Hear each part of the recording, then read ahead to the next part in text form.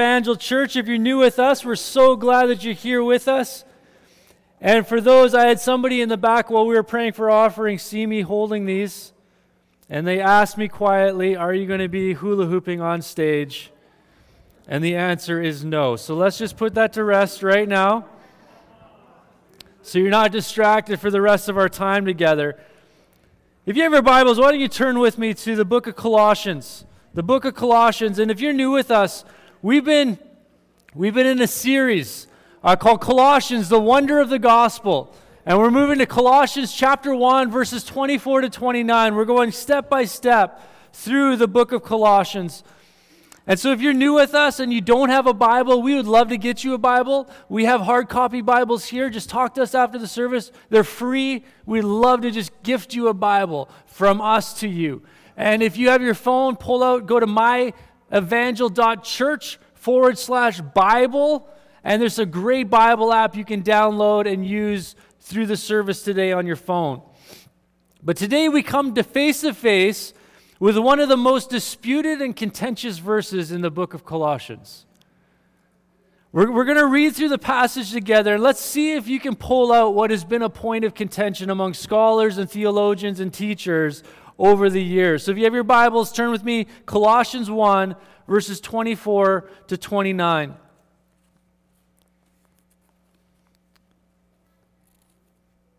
Now I rejoice in my sufferings for your sake, and in my flesh I am filling up what is lacking in Christ's afflictions for the sake of his body, that is the church, of which I became a minister according to the stewardship from God that is given to me for you, to make the word of God fully known, the mystery hidden for ages and generations, but now revealed to his saints. To them God chose to make known how great among the Gentiles are the riches of the glory of this mystery, which is Christ in you, the hope of glory. Him we proclaim, warning everyone and teaching everyone with all wisdom, that we may present everyone mature in Christ. For this I toil, I struggle with all his energy that he powerfully works within me. Did you catch it? Did you catch the verse that seemingly contradicts many statements that Paul has made in much of his other writings? Did you catch it? For those of you that have been in the series since the beginning, at the very beginning of this series, if you go back to myevangel.church/media, check out the first verse, the first sermon of this series. It was called An Introduction, and we talked about the importance of context. To look at a verse in its context of the whole and not just pull it out and isolate it and look at it alone. And this verse that we're going to talk about a little bit today is no exception. We have to look at it within context. And that verse is verse 24. Did you catch it? Did you kind of read through that and go, oh, wait a second. Paul, what are you saying here? Let's read it together. Now I rejoice in my sufferings for your sake. And in my flesh, I am filling up what is lacking in Christ's afflictions for the sake of his body, that is the church. That's interesting. So what is Paul saying here? Is Paul saying that somehow the sacrifice of Jesus wasn't enough? Well, what's he saying here? And it seems at first read that Paul is saying that he's making up for what Christ's sufferings didn't accomplish. But we know that this can't be the case because Paul is so clear when we take the whole of his writings, when we take the whole of his teachings, Paul is so clear in all of his writings about the finished work of Jesus Christ. The finished work of Jesus. The salvation is found in Christ alone. And so what's going on here? And as I began to research this verse, I came to find that there's no theologian that I read anyway that took a hard stance on this verse. It was really interesting. And so we really have to wrestle through this and wrestle through kind of what's going on. Just about every commentary and theologian that I read, however, spoke to the context of a Jewish rabbinic teaching and a cultural understanding of the first century. And there was, and there still is, among Jewish scholars anyway, a principle among rabbinic teachers. Rabbis were the teachers of the first century. And so they're the theologians, the priests, as it were, the teachers, the scholars. And the idea was this. It was called the Messianic Woes. The Messianic Woes. This idea came from the study of the Old Testament that before the coming of the Messiah, the Savior, there would be a great suffering that the people of the Jews would have to endure. And with the occupation of the Roman Empire, we know that was true. When Jesus came, the Jewish people were under great suffering. There were these messianic woes, almost like the pain of giving birth. That would be the metaphor that is being used in that. And the New Testament writers, it's so interesting because Paul, even himself, he studied under a man named Gamaliel. And he was a well-respected first century teacher of Jewish law. And he really Paul even captures these messianic woes in his writings. It seems as Paul writes his letter, he recognizes that the Messiah did come during great suffering for the Jewish people, and alludes to the fact that before Christ's second return, there too would be great suffering. These messianic woes, this idea of birthing something. Congratulations, by the way. Good job. N.T. Wright puts it this way, and I'm going to grossly paraphrase what he so eloquently says, and I'm going to use a bit of an illustration. But there's an Old and there's a New Testament idea, and when you read the New Testament and the Old Testament, you get this idea. Jesus talks about this. He talks about the kingdom that was, okay? The kingdom that was, and the kingdom to come, okay? And here was what the idea was among the rabbinic teachers of the day, of the first century. The idea was this, that the kingdom that was going to stand back to back with the kingdom to come. And the differentiator between the two kingdoms was going to be the Messiah. So the kingdom that was going to lead up to the messianic woes, the birthing of the need for a Savior to come and save the people of Israel. And it would then usher in this kingdom to come, the kingdom that was promised. And these two kingdoms stood back to back. But what happened was Jesus came. And we believe Jesus was the Messiah. And he came, but then he died. And he served humanity. And he didn't take a place of exaltation and position and sit on a throne and look like what they thought the Messiah would look like to usher in the new kingdom. Instead, he came and he served humanity. He died on the cross, shedding his blood for our sins, making us new in Christ Jesus. And then he rose again on the third day and then ascended into heaven and is seated at the right hand of God to this day. So what happened was, and N.T. Wright says, here's where we get it wrong.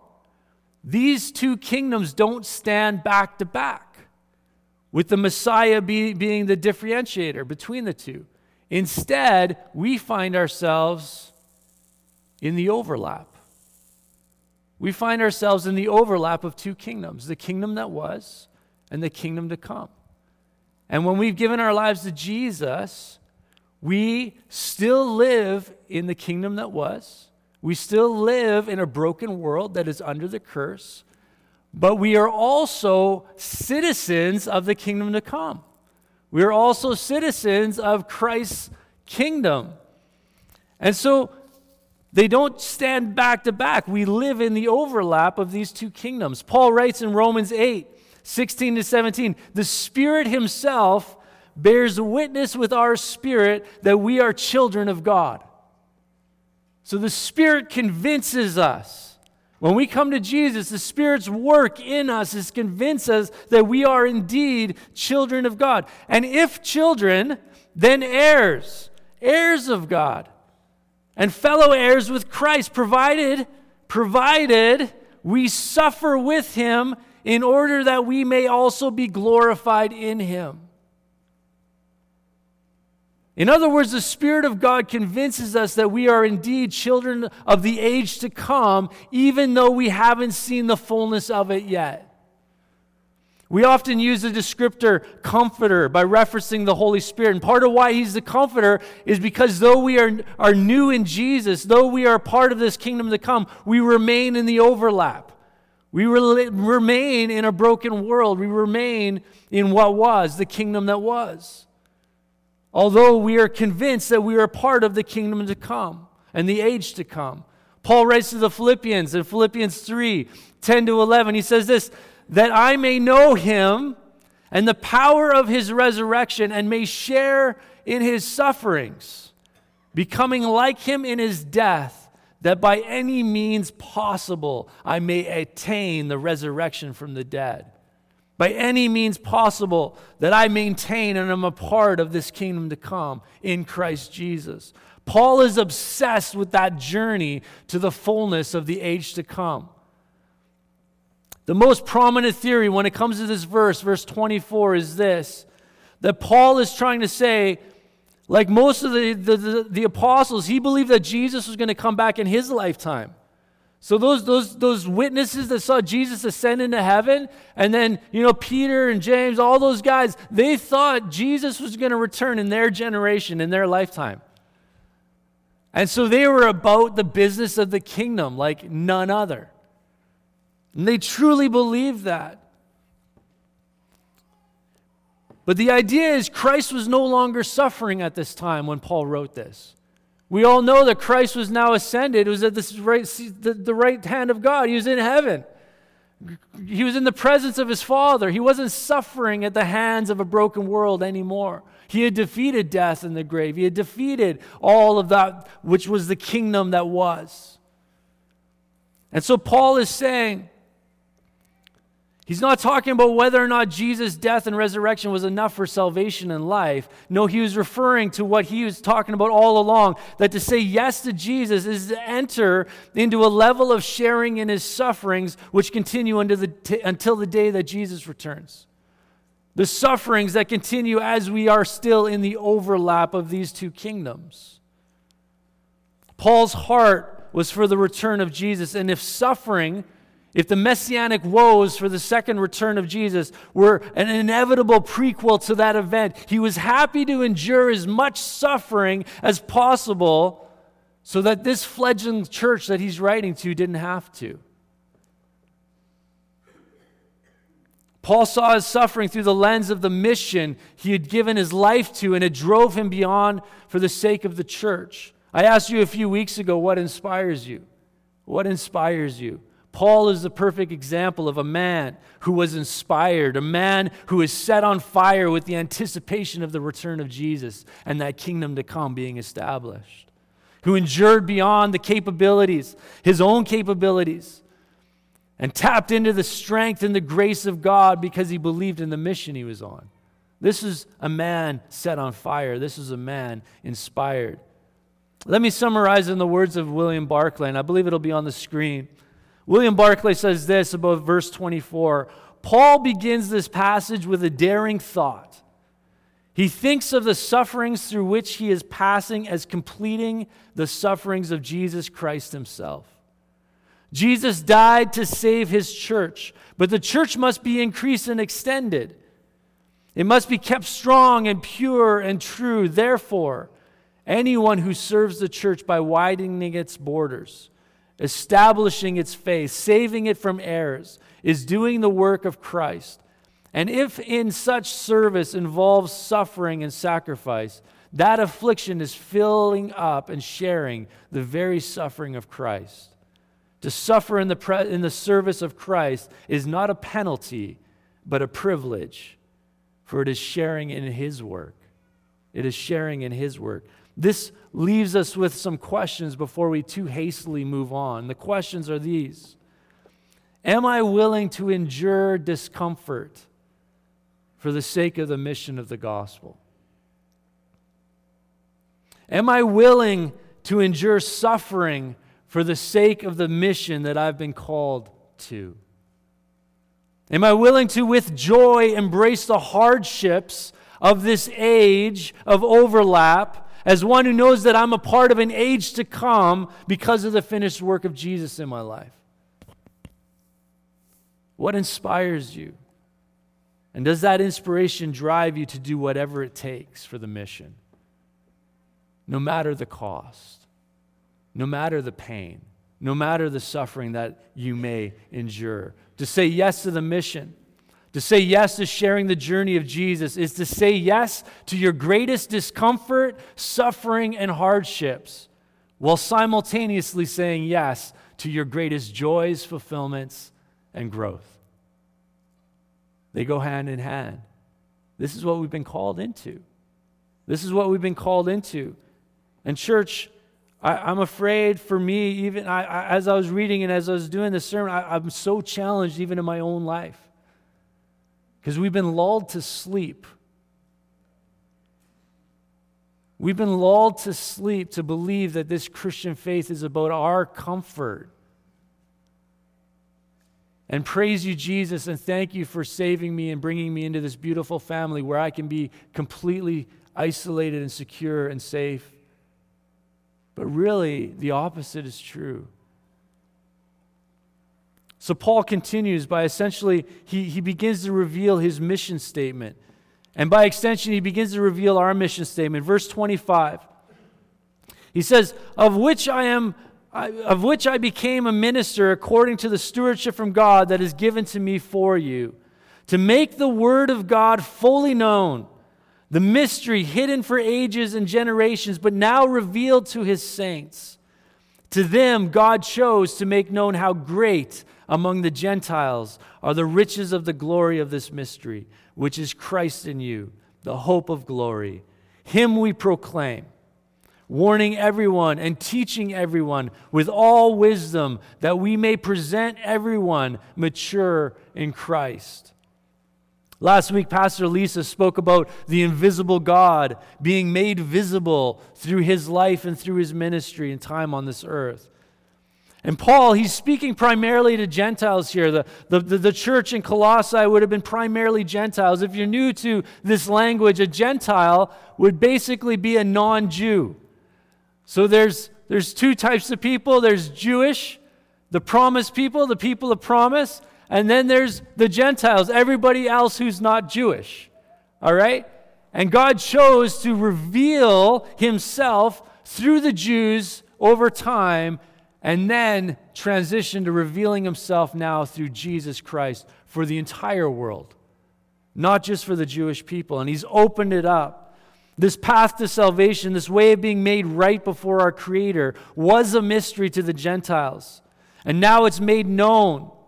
Now it's made known. It's like going to the club and you know that velvet rope and you got the big guy, right? It's like God, through Jesus, took the velvet rope away and now we all have access.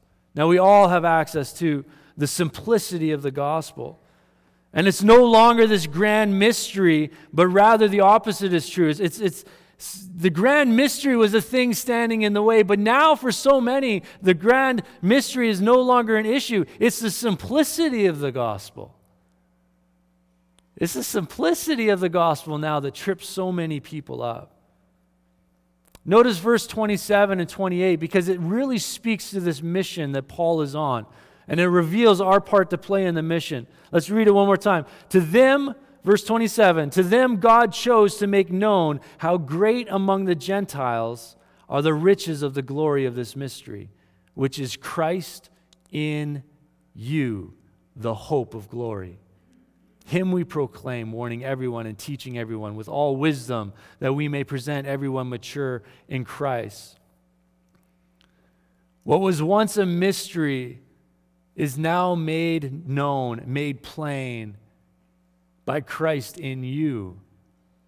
By Christ in you. Have you ever been downtown Seattle during a game day? A Seattle Seahawks game day? I keep on bringing up sports and football because nobody here is into it, so I figure if I just keep proselytizing my favorite sport, that I might have some more people to invite over to my Super Bowl party next year. But have you ever been downtown Seattle on game day? It is Absolutely nuts. Who's ever been down there on a game day? Okay, we got it. I saw Brad shaking. He's like, yep.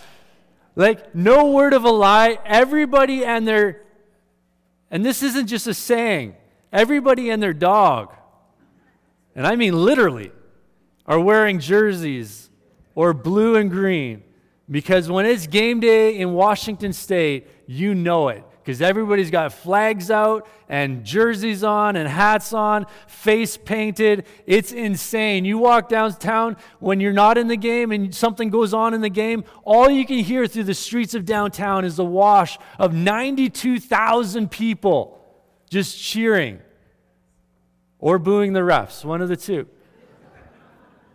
It's unbelievable. But you could transplant someone who has no point of reference of anything around sports. You could take an alien from Mars and stick them in downtown Seattle on game day, and they would know something's up. They would know something's up. It wouldn't take them long to begin asking questions, what's going on? And they'd find out that the Seattle Seahawks are playing that day.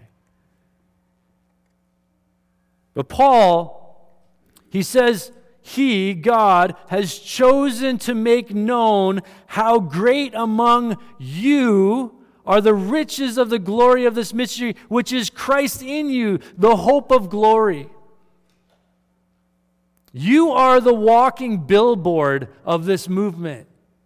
You are the walking billboard of this movement to this age to come in Christ Jesus.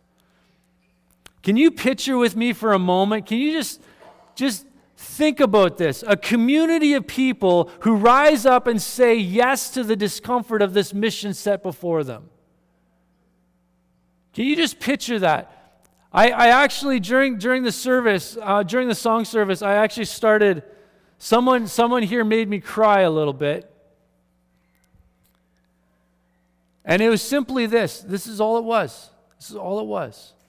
Someone came into the service, and you know how it is. You come into a service, and it's hard to find seats. And when you come in, you don't want to walk up in front of everybody.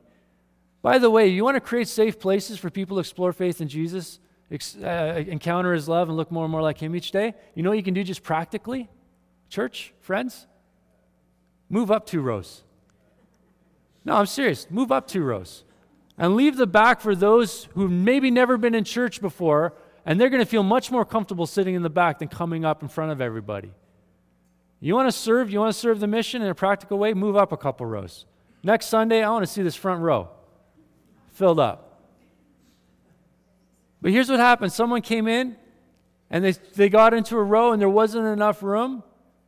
And one of our seniors, I watched them, one of our seniors went to them and said, no, you sit here. And they took their jacket, and they took their stuff, and they moved and made space, made room, created a safe place.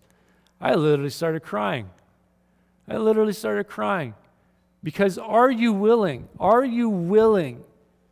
to endure a little bit of discomfort for this mission that you're on? Imagine with me a Powell River region that is inundated with people who serve others to the point of their own discomfort, and maybe even to the point of their own suffering. A community where this mystery of the gospel and the answers to what life is all about become accessible because people have proximity to you. And you have been intentional about being a safe place, of making space for people. Believers in Jesus who live in such a way that they are safe places where everyone and anyone can explore faith in Jesus and encounter His love because they know you. Can you imagine that? Can you imagine walking around this region when you have an army of those who've been transformed by the life-changing love of Jesus? We don't have to wear a jersey. We don't have to put on clothing to show that we're different. In Jesus, we are different. We're called to live different. We're called to love different. It's Christ in you, shining through you, that is going to make the difference in this world. My name is Lucas. I don't know if you know what Lucas means. Lucas literally means bearer of light. Bearer of light. When we come to terms with the reality that you are bearers of light, and that's not just as a metaphor, and here's where we get it wrong, church. We think of that as a great metaphor. That's a great metaphor for Jesus in us. That's not a metaphor. The light of the world resides in you. It's not a metaphor, it's literal. This is the reality. The Spirit of God manifests the light of Jesus in you and through you. This isn't metaphorical language, this is literal. We are different because Jesus has made us new creations in Him. We are part of the age to come. And Paul gets it. That's why he concludes with this statement, with an understanding of this reality. Verse 29, "For this I toil, struggling with all His energy, that He powerfully works within me." Whose energy? God's energy, God's anointing. The Spirit of God working powerfully in and through you. Listen, friends, for too long we have read passages like these and we've treated them as nice metaphors or really good object lessons, but there's a reality at play in you that you haven't even begun to understand. Jesus, the light of the world, dwells in you. He has changed you, and He lives in you, and He's manifested in and through you by the Spirit of God. Come on, do you believe that?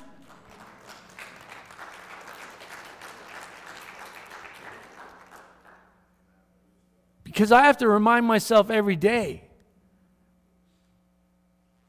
I have to remind myself every day that I am a new creation in Christ Jesus. All things, the old things have been passed away. That old age and that old kingdom has been passed away. Behold, all things have been made new.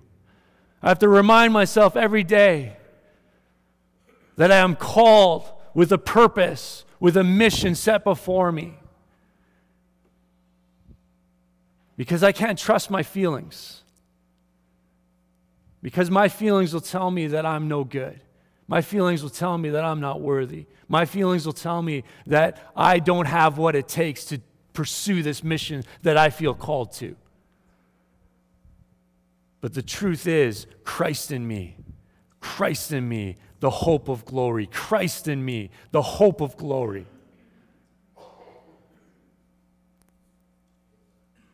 Can you envision with me a church that gets that? Really gets that. A church that stops speaking in terms of metaphorical language. A nice idea, a good object lesson, but really digs into the reality of Christ in us. The hope of glory, the mystery of the gospel now made plain and accessible to everyone we come into contact with. Can you imagine a church that rises up in their God-given calling and reaches out with love, sacrifice, discomfort, even suffering for the sake of the gospel of Jesus Christ? That's a movement that's unstoppable. That's a movement that Jesus started over 2,000 years ago and is still going to this day with momentum like anything we've ever seen in the history of humanity and ideology and ideas. Christ in you, the hope of glory.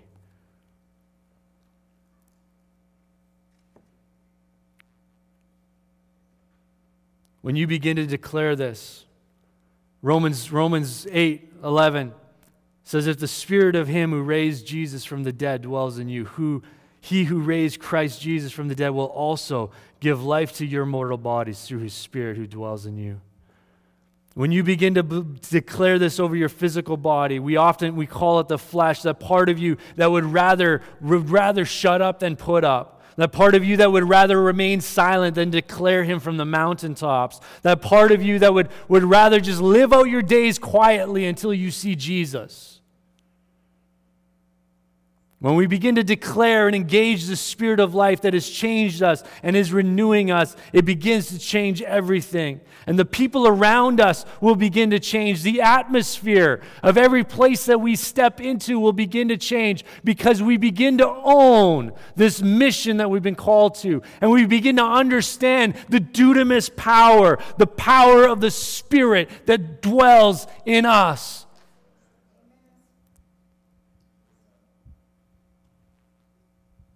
That's how we shift culture. That's how we change the world. That's how you change your workplace and your neighborhoods. That's how you change those that you love that are far from Jesus, but you love them desperately, and you're willing to do whatever it takes to see them come into this new kingdom that Jesus has given us access to. I'm going to call the worship team at this time. And I just want to speak a blessing over you because I really truly believe it is a blessing. And then we're going to just sing a prayer. We're going to sing a prayer together. So may you find His strength to say yes to the discomfort and the suffering of the mission that's set before you. May you find life and fulfillment juxtaposed to the struggle and the pain.